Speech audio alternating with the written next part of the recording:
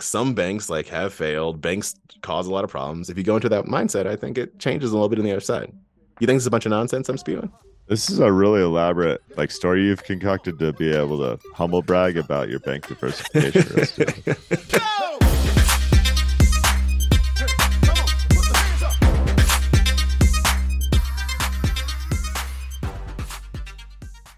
This podcast contains the arguably witty banter of two friends, Skippy and Dougals, that like to debate about investing. The content is intended to be entertaining and for informational purposes only, not investment advice. You should do your own research and consult a financial professional before using any of the information in this podcast, and especially before investing. I got a question for you. Yeah. I'm skipping all pleasantries. All pleasantries. Because I got a question. My kind of podcast. This is 2023. The 2-0 Deuce Trace. If I say AI, what do you think about? Artificial intelligence, too. Exactly. If this is the year 1999 and I say AI, what do you think about? Killer crossover. Is he in the finals at that point? I can't remember when he like put a whole team on his shoulders.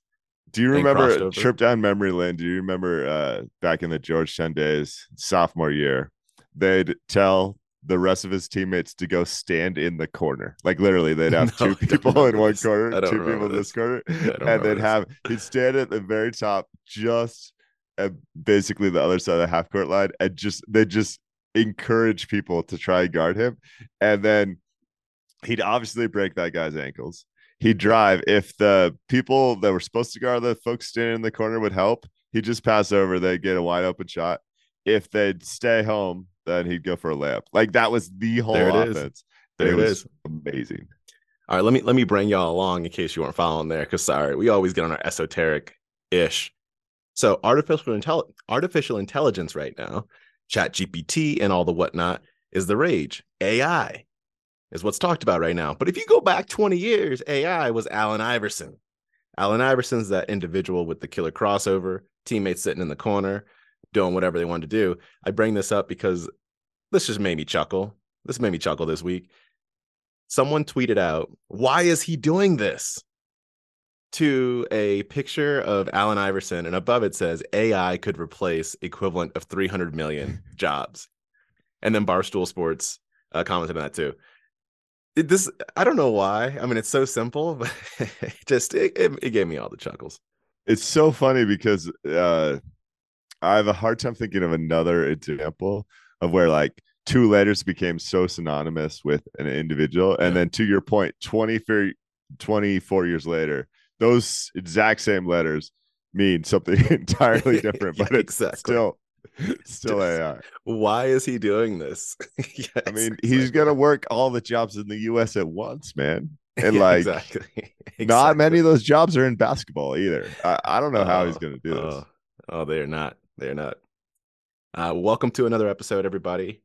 Listener mail, skippydougals@gmail.com. We do ask that you go rate and review the podcast. Helps people to find us. Share the podcast. That also directly helps people to find us because you done sent it to them. So appreciate that. You want to start? Or should I start? Well, I want to see if I can throw a curveball your way. So we are recording this on the morning of the Berkshire event. I know. Not from Omaha. Not from Omaha. Maybe next year.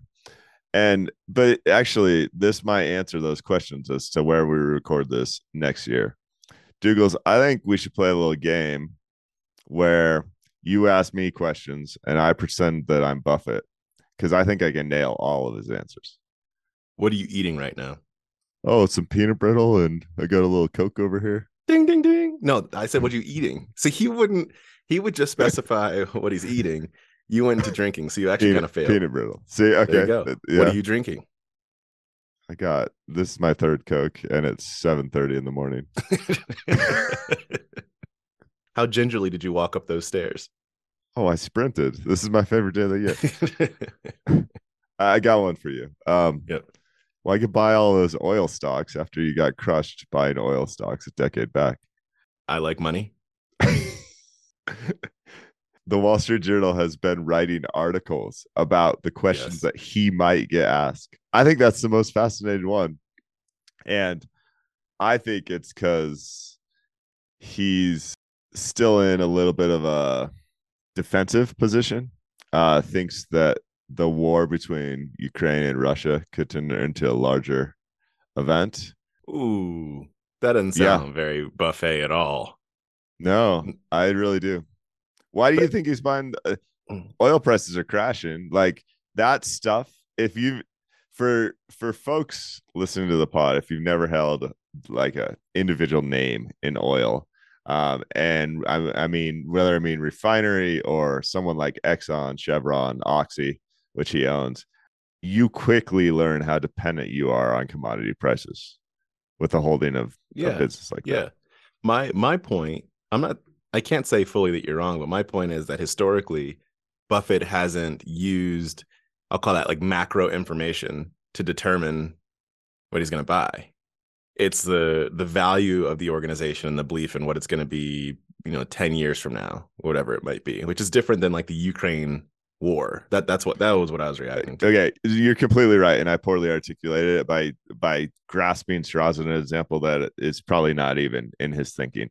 But what I would say has to be in his thinking is that he thinks commodity prices, specifically oil, will remain average to above average levels. That's true for the foreseeable future. And I shouldn't have speculated as to why he might hold that hypothesis, but that's one answer where I think I might actually learn something new. Everything else is going to be like index funds. America is great. Charlie's here to rip you to shreds in 3 words.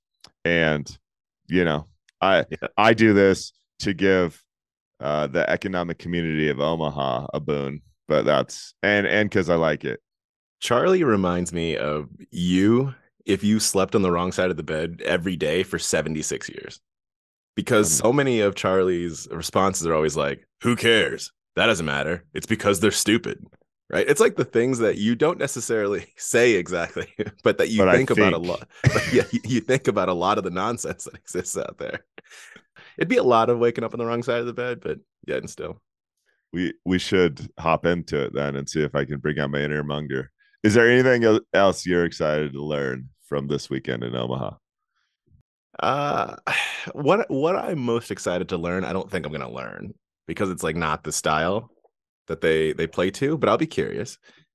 And it's mostly the situation that we exist in right now in the market of like, is there value? Is there not value?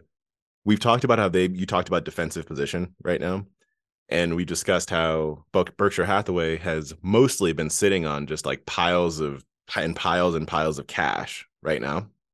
They've been doing that for the last few years here.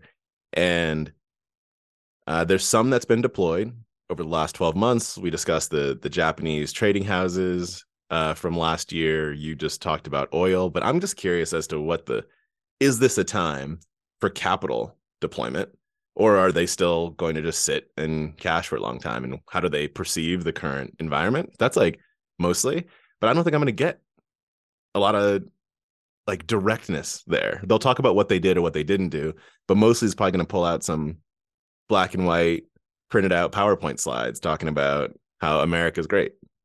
Most likely. Yeah. Most likely. Those are good slides though. Those are some good slides. Buffett, I know a guy, does a whole company actually does incredible slides. Need some help. That's great in slides. color. In color. They're amazing. Douglas, okay, what's in your fishbowl? I'm reaching the fishbowl, and I'll use a little transition. Buffett bought into Japan. Buffett for a while was saying like, America, America, America, doesn't really touch international very much. Went decent sized into Japan. Why is that?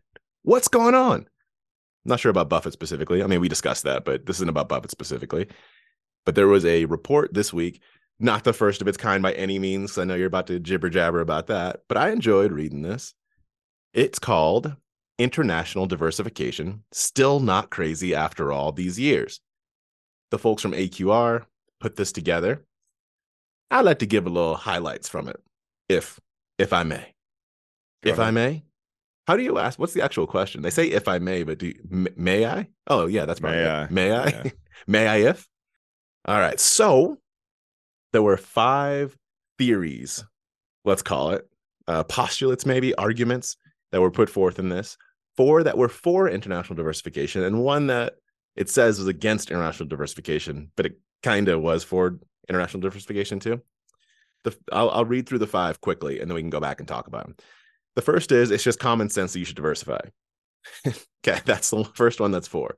The second argument that was against says everything crashes at the same time. So what the heck is the point of diversifying internationally if all the countries go down at the same time? Like, it doesn't really matter when it matters. The third, that changes in valuations can lead people to make the wrong conclusions about the past. So that's like, how do you extrapolate what happened in the past to the future? That's an argument for, because extrapolation like that you shouldn't do. The fourth is looking at today's valuations. What the US has been doing is unlikely to persist. US has been outperforming. You've been jibber jabbering about that for 75 years now. The fifth is international diversification is especially useful for active investors. So those are the 5 points that were brought up here. I'm going to give a couple bullets on each of them, if that's cool, and I'm going to get your reaction. Good with that? Yeah. Let's roll with it. Okay. The first, not going to spend a lot of time on this one. It's common sense that you should diversify.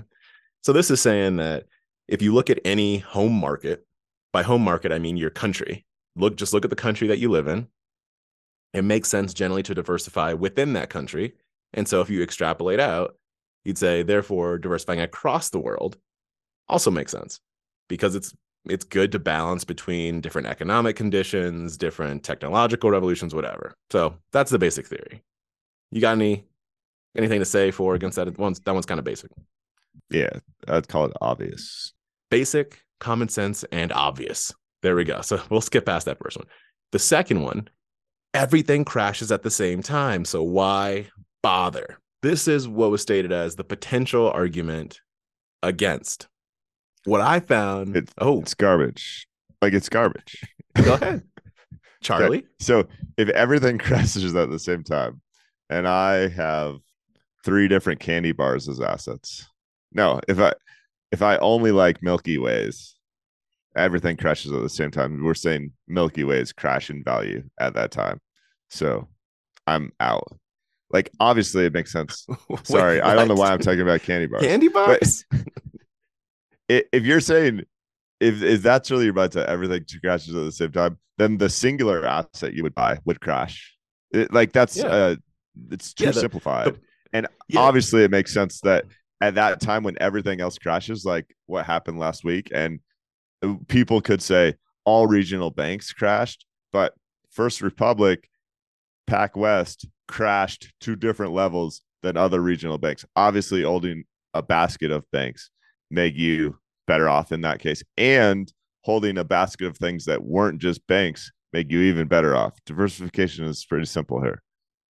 Let's stick on this for a little bit, because that point is very important. And I think you probably can too. I can see where people would make this argument that if you go back and let's look at 2007 and 2009 time period, right? And you look at the stock markets around the world, they all came down. And so if you think about it from the high level perspective, and you just go, the purpose for me to diversify is such that when one thing comes down, another thing goes up, right? That's like a hedging diversification argument.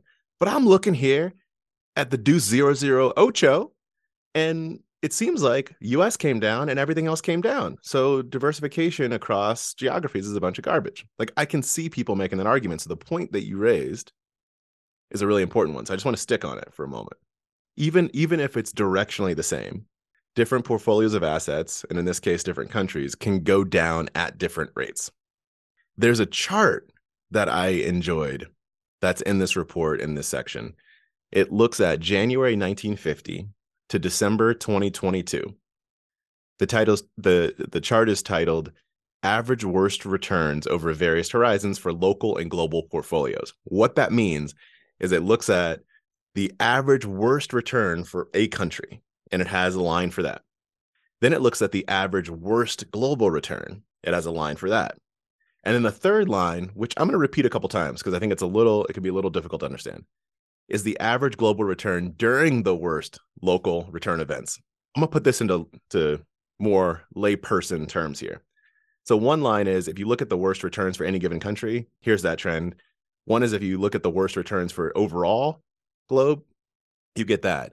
But the beauty of diversification comes in this third line, where it says, during the worst times for any country, what did the global return due. And that line is well above the other two lines. And it gets directly to your point. If you hold the whole bucket of assets during the worst time that any given country might have, the whole bucket of assets, diversification does pretty freaking well, is what this is saying. Did I say that all right? Yeah, but I'm going to repeat. Hard to understand. It's so hard to do charts on the podcast, and this is a really powerful one. So basically, if you hold one country and it happens to be the worst country, everything heads down for, say, 18 to 24 months. And then 10 years later, you've still lost like 60% of your value because you said, I wasn't going to diversify, and you just happened to hold the worst country.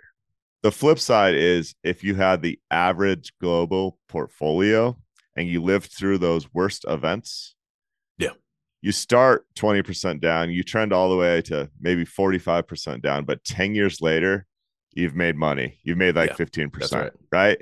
So in one case, you said, I just want one egg, and you happen to be unlucky with the egg you picked. You lose 60% of your money after 10 years. In the other case, you said, I'm just going to grab all the eggs, right? And I know that when we go through tough times, that's going to trend down with everything else. But the rebound here is what's drastically different. You hungry? Yeah. Because you talk about candy bars and eggs this morning. No, I think that was very well said. Very well said. So hopefully between those two explanations, this makes sense. We're also going to you'll see this out on the Substack on Monday, so you'll be able to take a look. But really, really well done. Okay, the third one. Changes in valuations can lead people to make the wrong conclusions about the past. Okay, here's something. I'm going to read out a little paragraph basically from this section and want to get your reaction. Since 1990, the vast majority of the U.S.'s outperformance versus the MSCI EAFE index, just imagine that as like a global non-U.S. index, of a whopping 4.6% per year. So that means that the U.S. outperformed non-U.S., according to this one index, by 4.6% per year, which is a lot. This was due to changes in valuations. The culprit. In 1990, U.S. equity valuations using Shiller-Cape were about half that of the EAFE. At the end of 2022, they were 1.5 times the EAFE. So what this is saying is that if you go back to 1990, so about 30 years ago, and 1990 to 2022, the United States index outperformed by 4.6%. And so people look at that and they like, boom, boom, chickalaka. US is doing their thing. US is great. But most of that outperformance came because stuff just got more expensive. Like you had expanding, this is looking at CAPE, but you can say like price to equity ratio, market to book. There's probably a variety of valuation indices. If you take out that multiple expansion, we'll call that, the difference in performance was 1.2%. So much, much smaller. And so it's not as if, according to this, it's not as if the fundamentals, the earnings, right, the value of assets, all of that increased by an average of 4.6% outperformance every year. It's that people favored the country. They just bought more into the US. So prices were raised. I'll pause. Yeah, it's obvious. This whole, I mean. Yes, there you go. So what this is saying is that when the point of change in valuation can lead people to make the wrong conclusions, it's that the wrong conclusion that they're putting out here is saying you could say the U.S. outperformed by 4.6%. That shows that U.S. better, but it's saying it showed U.S. more favorable for the most part. A little bit better, mostly more favorable. Okay, you just said, I agree. That's cool. Number 4, based on today's valuations, we should infer that the U.S. outperformance is unlikely to persist.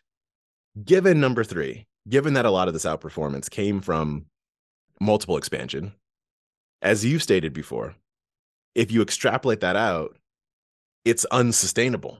Like the US would be too big a part of the global stock market, like too concentrated within the US.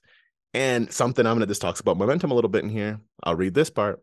If investors only recall US outperformance in recent decades and do not know it is mainly due to relative richening, that's what we just talked about, relative richening, they may take the past as prologue and extrapolate it indefinitely. effectively acting as momentum investors at horizons where reversals are more common. I'm going to translate this right quick. If you look at US outperformance and ignore the fact that it's just because US is more favorable and not more better, then you're going to act like someone buying into a trend at the high point. Now, this isn't saying at the high point. It's saying where the high point is more probable. But yeah, I mean, I couldn't figure out why I was so bored over here because this is just obvious. But then I think I figured it out. So it's important. This stuff's important. Well, it's important if you want to make a decent return because just holding generic US stocks is, but who cares about that? Most people are trying to underperform the market, Douglas. I can't find exactly when this book came out. I think it's 8 years ago. There's a book called Global Value by Meb Faber. I actually did research in this book. My name is on page 23. I've been familiar with this for a long time. And so it's like what you said off the pod is entirely true. So, Skippy, it's obvious that you should own international stocks, and maybe the majority of your holdings should be international stocks. Yes. And you've known that for a decade. Yes. Well, why haven't international stocks outperformed yet? Well, that's the egg on my face, right? Yeah. Like, but it will come. It will come. I've held a significant amount of international stocks for at least 8 years because the multiple expansion that you talked about is not due to fundamentals in the US. So it's been a great time to hold US stocks because you've been able to ride that momentum of basically people thinking that US stocks were better, even though the fundamentals didn't show that. Like the US stocks they were making 1.2% more money than their European and worldwide counterparts, right? So I don't know. To me, this is like it's a monger. It's just like, yeah, of course. Humbug. Yeah. Make it happen. Yeah, it's important to keep in mind. And when we have our premium episode sometime in the next like 4 to 6 weeks, I think we're going to do a little premium drop. We'll talk a little more international. I'm looking at some international stuff right now. I like how it ends with this as part of the conclusion in this report. It's kind of saying this is the egg on face potential point, not exactly over the last decade, but it's an important point generally, not just about international, to keep in mind. A diversified portfolio that you hold today might look completely sensible. Tomorrow, it will look full of mistakes. After the fact, that portfolio will almost always have lots of positions that have underperformed. Even if you have more winners, you're still going to have a lot of losers. I think this is a broad, important point in investing overall, having nothing necessarily to do, or I should say independent of international, is that any portfolio that you end up investing in, you got let's say you have all your justifications and your rationales and everything. Today, you're going to be like, I was talking to you the other day when I was like, I'm looking at a portfolio I created. I was like, oh, who put this together? You know what I'm saying? Like, it looks so good. And then fast forward 5 years, and will it outperform the market? Who knows? But I'll say probably, just because that's the only reason I'm putting it together. But that outperformance is likely to come from most of them being losers and a couple of them, hopefully, becoming winners, right? And if you overreact, which people can do, if you overreact in the circumstance of seeing a bunch of your portfolio being winners, losers, because if you assume that they all should be winners, it's not going to work over the long term. You missed the best quote in the conclusion of this. It's no pain, no premium. Oh, and I've been dealing with the international pain for a while, but I still know what the data says. I still know what the valuation says. Like you do. That's how it says you're missing out on some US returns is what it says. Here's the thing that you're just going to skip past that. No, if our listeners decide to invest internationally, here's the thing you need to know. Like I held a bunch of Greek stock at one point, right after when like 2013, when that country fell apart, right? And you'd follow what was happening over there and you'd be like, oh my goodness, it's ripping. It's up 40%.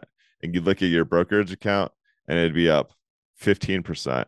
And that'd be because of currency fluctuations or other, like there's so many more dynamics that are involved. Yeah. So that's why no pain, no premium sticks out to me, is like, this isn't an easy road. You're going to think that you have everything figured out and it's not going to hit for you in a month or in a quarter, it's like a decade-long play effectively. You want the multiple expansion to reverse or revise in the opposite direction. It's a really good point. Oftentimes when you're looking at the returns of international stocks or international countries, I should say, you'll see a couple columns. One that says the return in US dollars and one that says the return in local currency, because of those currency fluctuations that can be different. So real talk. Fishbowl it. All I care about these days, unfortunately, I don't even know this, is California real estate. It's true. So I know you used to live in Cali. Yeah, you used to live in Cali, right? True story. Okay, what is the one thing Californians as a whole are most proud of about their state? Arnold Schwarzenegger. Let's keep going. We got list schools. We got list a few. Top end schools is up there. I think. I think the GDP of the state being like bigger than all these massive countries like France. That's from memory. What else? They love that you have mountains and ocean, and like there's a lot of things that Californians really go nutty like for. Napa, right? Napa Valley. Napa. Good. Mm-hmm. Schools is on that list, right? Dougals? Schools like freaking UCLA, Cal Berkeley, baby. Say another one. Yeah, I'm concerned over there. You're getting really excited. Santa Barbara's a favorite. Oh yeah, you been to that campus, man? Gosh, Jack Johnson wrote songs about their cafeteria. That's how good the campus is. I mean, come on. Isaac Hayes wrote songs about a cafeteria too. But anyway, continue. This particular article is about UC Santa Cruz. Okay. Are those the banana slugs? I always get confused as to who the banana slugs are. Those are the banana slugs. Okay, yeah, great name.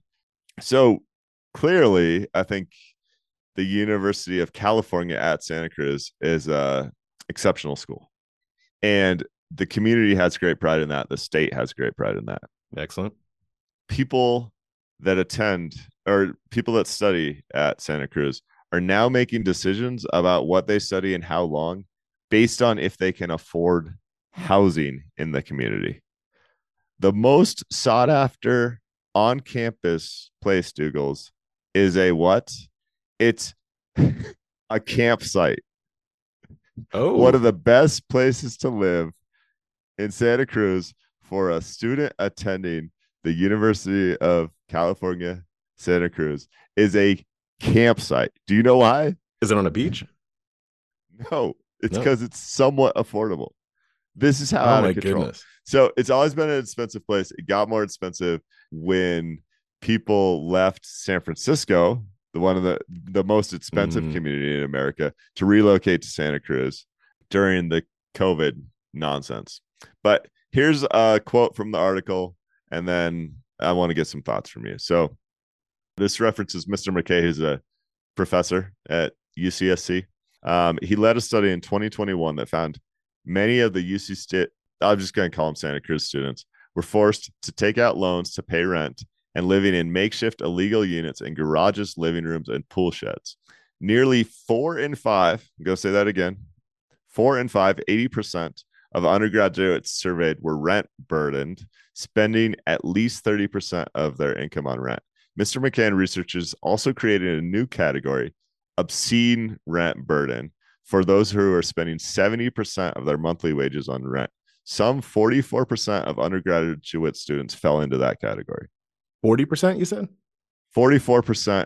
44% of undergraduate students in this community are spending more than 70% of their like monthly income on rent. These are people wild. There's so many examples here where people feel like they hit the jackpot because they can camp in a trailer and eat ramen. Like that's the whole life. And it's just this existence of I'm at a great school. I'm theoretically in a great community that I can't enjoy because I don't have any money for it.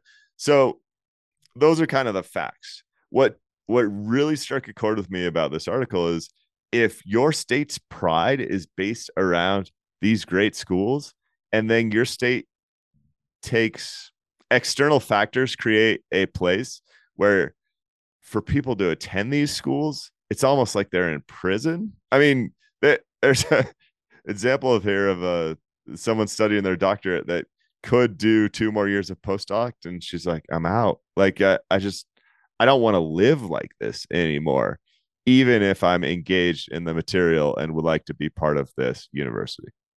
So first of all, yes, stop being in school and go get it, like go use your education. But Sure. anyway, postdoc too much. Personal opinion. That has nothing to do with what you're talking about. Postdoc too much. I think the general rule of thumb, and I looked this up right quick because I was thinking it was around here is about 30% of your income for rent. And the more conservative guidelines, like something I would advise or try and live by myself, is 25% of income. So 70%. Wow. There's a part of me, most of me. So my instant reaction, I'll give you that. Most of me and my instant reaction was, this is messed up. Housing is, as we've been discussing, way too unaffordable. We got to figure this out. I then had like a little semicolon and came back and said, as a college student, the struggle's real. And hasn't that kind of always been the case? Now, campsite situation, I don't know. Ramen, yes. Like that part makes a lot of sense. Campsite doesn't make a lot of sense. And the biggest thing that stands out, it's a little separate from the article, but I want to get your reaction here. The biggest thing that stands out is that in the world where there's the struggle for people in college to like find housing, all that stuff, like that sounds like the college lifestyle, but also the conversations that we're having around once you get out of college, that's still the struggle, and it will be the struggle for a while. That's where it starts to feel kind of messed up to me, if you ignore the campsite piece, because that is also, you need to have a foundation on which you can focus on your studies, right? And if you're too concerned about like survival because a bear is about to eat you, which is the only thing I think about, a cocaine bear is about to eat you, it's the only thing I think about, then like it's hard to focus on your studies. But those are kind of the two camps that no pun intended, the two camps I was just thinking about there. I'm not saying I expect undergraduates attending college to be rich, wealthy, anything of the sort. But at the same point, I think you should be able to be in a range of fare, say roughly 30% of your income is being spent on housing. So you have income for other basic necessities. And so this is a community where NIMBY happens just like every other community. But California, wealthy California communities seem to be the best at taking NIMBY to an extreme level. I mean, build a high rise for all I care. I'm sure it's going to destroy some people's views, and that sucks. But like these students, if you want your university to be elite, you have to allow people to actually be able to live there. So my views on issues like this evolve all the time. This is definitely different than I would have thought about it a decade ago. But like, I just don't see how anyone wins here. And what this article does an amazing job articulating is how ultimately that's going to hurt the community. The sense of pride for this community is this great institution. Well, the great institution becomes less and less valuable because of the dynamics that are happening outside that institution. It's a problem. It's true. That is true. And it's also likely a sign of where the state is going, because these are state-funded institutions. And so I'm sure the state doesn't like this. Mm-hmm. Strip everything else out of it, strip all the politics out of it. If this is your state and you are, to your point, proud of your schools, you just don't like this fact. And so they just don't have the money to support it.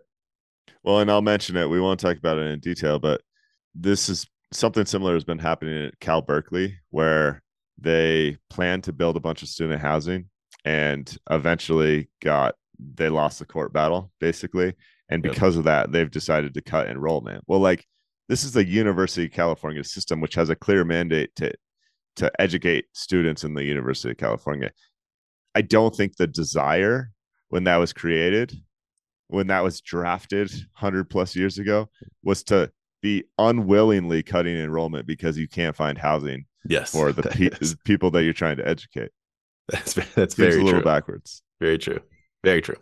This article is by Christine Maduke. Really good one. We'll put it on the Substack. Thank you.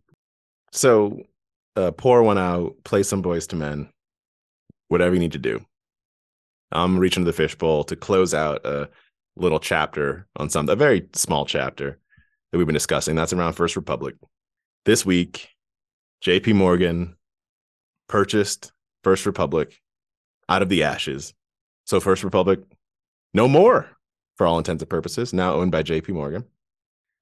Good for the fact that First Republic didn't have to go to the same place Silicon Valley Bank went, where the government had stepped in and guaranteed a bunch of stuff. So that's great. I think JP Morgan's assuming I think it was like $92 billion, something like that, of deposits. So fantastic. I'm glad your money's safe. Good. Jamie Dimon gets wealthier. We were all hoping that was going to happen. So fantastic. I want to extend that a little bit into this Gallup poll report that I saw around banking in general and how people are feeling about banking. We talked about how confidence is the name of the game. Trust is the name of the game when it comes to banking. And people are not feeling very trustworthy right now, I think generally understandably, but it's not trustworthy to the same extent as they did about 15 years ago during the Great Financial Crisis. So there was this Gallup poll. It was conducted from April 3rd to April 25th of 2023. So this was a month after Silicon Valley Bank and Signature Bank collapsed, but before this week. So it was before First Republic, I don't know, I'll call it collapsed. And Americans worry about safety of money in banks is the first headline. The question was, how worried are you about the safety of the money you have deposited in banks and other financial institutions? What percent of people said that they were either moderately worried or very worried about their money in banks? I haven't seen this. I'm going to say 50%. Just about 48%. So 48% of respondents said that they were moderately worried or very worried about the safety of their money that they have deposited in banks and other financial institutions. That is just about the same. It's a little bit higher, but just about the same as when this poll was conducted right after the Lehman Brothers collapse in 2008. So that's the feeling. Wow. That's the feeling that people have. They then broke this down out into a number of subgroups. So they segmented into party, so political party, identification, education level, and annual household income. Hold up. Yeah. I'm going to monger on that. Why do we have to do this? Why do we always have to be like, and you know what? You are different from your fellow Americans. We're going to tell you how the other political party feels. Sometimes can't we just be like 50% of Americans are stressed right now instead of like dividing us? No. I hate it. Sorry. Hate it. We can't. No. So in short, Republicans and independents are more worried than Democrats to the extent of, so Republicans and independents were both about 55%, 51 to 55% of folks were either moderately or very worried. Democrats, about 36% were moderately worried or very worried. And those numbers would flip if the different party was in the White House. I don't think they have any meaning. I mean, you munga. You're probably right there. Because one could say, like without the political view, right, that you just took, one could say Democrats have less money. So yes, all your deposits are probably protected because you don't have enough money to be worried about. You could say that. But if you go down and look at the annual household income numbers, so they separated this into less than $40,000, $40,000 to $99,999, and $100,000 or more in annual household income. And the people with $100,000 or more are less worried than others. So the point I just brought up around, it might be because Democrats have less money. That's not it. If you have, according to this, $100,000 or more in annual household income, 40% of people were moderately worried or very worried, and only 10% were in the very worried camp. Whereas if you have less than $100,000, both the less than 40 and the 40 to 99999 were basically the same, and sitting at about 50-ish percent in the worry camp. And so that's interesting. Also, if you have no college degree, much more worried about the safety of your money than college degree. So college degree folks, 36% were moderately worried or very worried. No college degree was 54%. So it is interesting to break it down. I know you're talking about why you got to divide us, but it's interesting to take a look, take a gander at the breakdowns and then pontificate as to why, and no action from us, but generally, I think it's interesting. I'm glad you think it's interesting. I'm glad you're glad. I don't. You said there's no action here. There's definitely no action. If you try and break down why those differences between political party or income exists, I think you have to make broad conclusions that are just speculations. And so I'm tempted to go down that rabbit hole, but I'm not sure that it adds any value. Yeah, it probably doesn't add any value. I would fall into probably the not worried at all camp. So the buckets were very worried, moderately worried, not too worried, and not worried at all. I'm not maybe not worried at all is too aggressive, but I probably fall into that camp.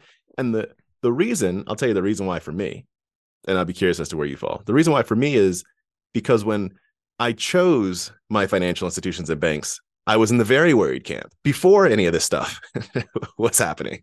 And so the way that I thought about opening bank accounts, financial institutions, and allocating money across them, of which I have 6 different banks and financial institutions, right, that I have money across, was because I started at the very worried.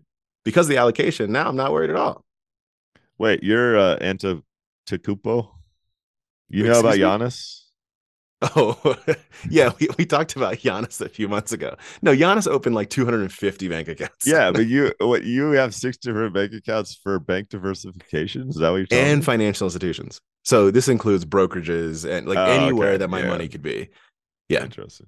Different checking accounts, savings accounts, and financial institutions. My point is that it's kind of like when we discuss investing in stocks, going into it with the risk mindset of understanding buy, sell criteria, why you're holding, all that stuff can take away from some of the things on the other side. So like if you open up your bank account with no thought that your money could ever be at risk, I could see where when there's runs on the bank, where you might be like, well, like this is the first time I'm thinking about this, and I could see panic. But if you go into it saying that if you look across history, remember we had that episode that why can't banks just be normal? Like if you look across history, banks have historically failed. Not all. I'm just saying like some banks like have failed. Banks cause a lot of problems. If you go into that mindset, I think it changes a little bit on the other side. You think this is a bunch of nonsense I'm spewing? This is a really elaborate like story you've concocted to be able to humble brag about your bank diversification. Oh man, I wish I was like Dougals and would have thought about this in 2016. Oh, how amazing! All right, okay. I wish I could live in fear of the U.S. banking system my entire life, so I can't open a bank account without checking their financials. Don't tell me you're not even close to the same. Fair point, though. I have always thought bank diversification is important. I don't keep gobs of money in any one institution. I have a Chase account, which is one of my accounts is a Chase account, which is the simplest way to get rid of this hogwash. Like Chase or Bank of America, like they're by definition too big to fail. Like too big to fail gets thrown and it's why they will pay you no interest. Exactly. And then there's really cool institutions, and I'm super fired up because I just signed an agreement to be an ambassador with one that helped diversify bank risk for businesses and for individuals, which means spread your deposits across multiple like regional or smaller banks, which gets you FDIC insurance of $250K. Like there's super cool solutions to this problem. I do think if the regional banking turmoil continues into the next week, I would expect someone in the government, Palantir, to take FDIC insurance up to $500K or maybe even $1 million, because this is that concern that you mentioned. Yep.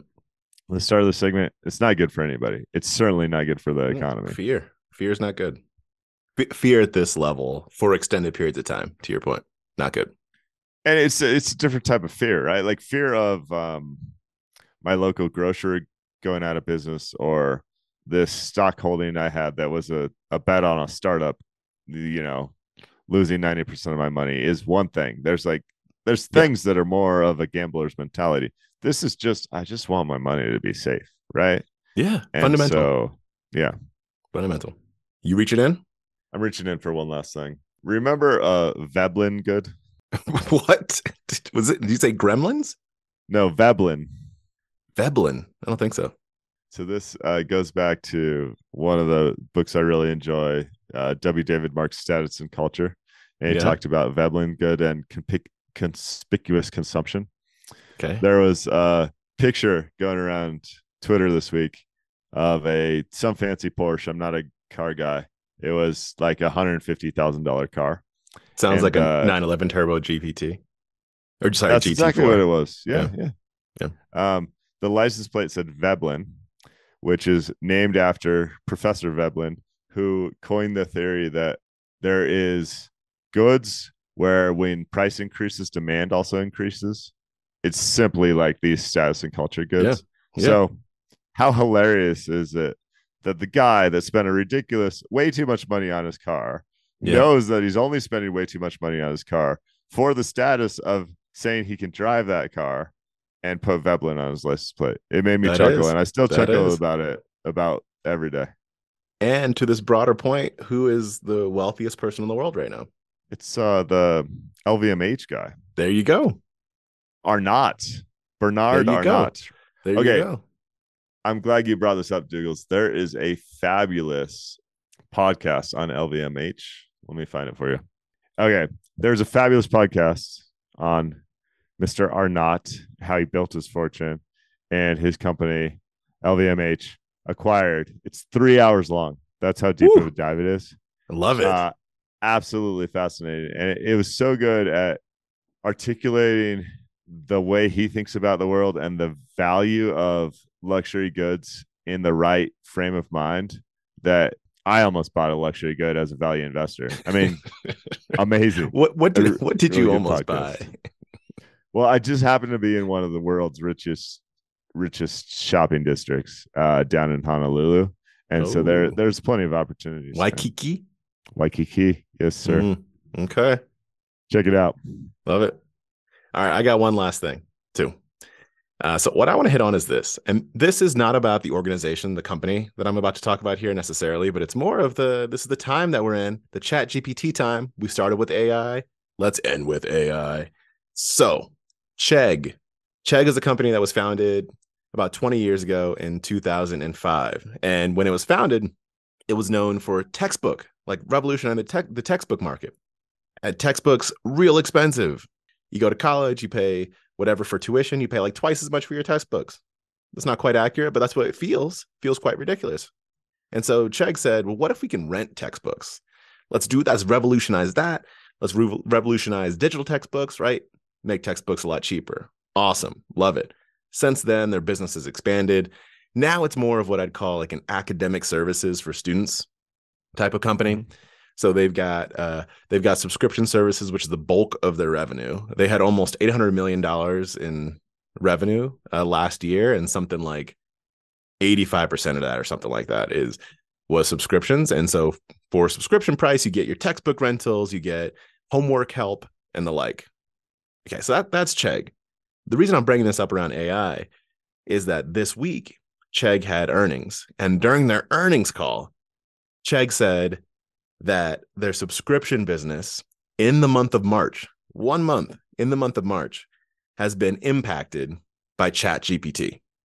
Of people saying, of students coming to them, or not coming to them, sorry, and instead saying, instead of paying for your subscription service for homework help, I'm just going to go to ChatGPT.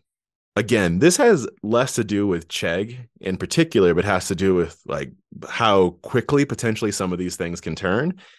After this earnings call, Chegg stock dropped almost 50% in the middle of this week. Half of its value went away the next day because of this statement. Some of it came back after that. But again, not necessarily about Chegg, but it's like really fascinating. And Chegg has been working with OpenAI to build out something called Cheggmate, which is like an AI supported homework help service. They've been building this out. It's slated to start like testing, out in the market pretty soon. But what the analysts are saying, and analysts are always right, so take this at face value. What the analysts are saying is that by the time that Chegg delivers its product, they're concerned that the mind share would have already shifted. Again, this is not even necessarily about Chegg. I just think it's like really interesting to see an example like this of something being disrupted in a short period of time, and then the way that the market reacted. Munger, what do you think? Yeah. So there's that's our show. So competition arrives and businesses die. Yay. Yeah, it's the speed. To me, like, it's the speed of this. So if you go to the first couple months of the year, no impact on business. And then they're saying in the month of March, there was the impact on our business here. And then the next day, 50%. I know you still don't care. But I think that this is interesting to see what was theoretical months ago of talking about there's this Chat GPT thing. Let's see when it comes out on beta. Oh, it's looking really interesting, right? And then within months, seeing what it potentially impacting like a real world example of one business. The most amazing thing is like the search volume that Chat GPT gets, and it's becoming, I don't know if it has, but like, remember when Google became a verb? Yeah. It's becoming part of the lexicon. It's becoming part of what people talk about in their day-to-day lives. And there's this incredible marketing machine that's actually organic around it. Like it's people on podcasts talking about it. It's talking about it to your friends. It's using it in bizarre use cases. Like I saw someone say it can replace your travel agent. And so when we're traveling, I'll go in and be like, plan a 5-day trip here. And I don't really like it. Like it doesn't end up being my routine itinerary, but it's fascinating. I think that's the story. And so with Chegg specifically, I think the market is overreacting, but of course it is, because the marketing machine around Chat GPT is so incredible right now. It's the market's sensitive to it. It's like the belief is this is going to revolutionize. So then, or transform, whatever it is. So then any example of it doing that, it assumes the worst or assumes the best. It goes in both directions. Yeah. Now this is not what Chegg should have done, because it would have been disingenuous. But if they would have presented their same results and somehow managed not to mention that they think they were losing market share to OpenAI, I don't think the market would have reacted as strongly. I think that's right. I think that's exactly right. That's a wrap from me. All right. Thanks, guys. Follow us on Twitter at Skippy Dougals. Premium subscriptions, Dougals is right. We're going to put out some mid-year content here in the new future. That's skippydougals.supercast.com. If you're a premium subscriber, you get other benefits, like you get the show early. All other things Skippy Dougals is skippydougals.com. That's right. See you next week. Love it.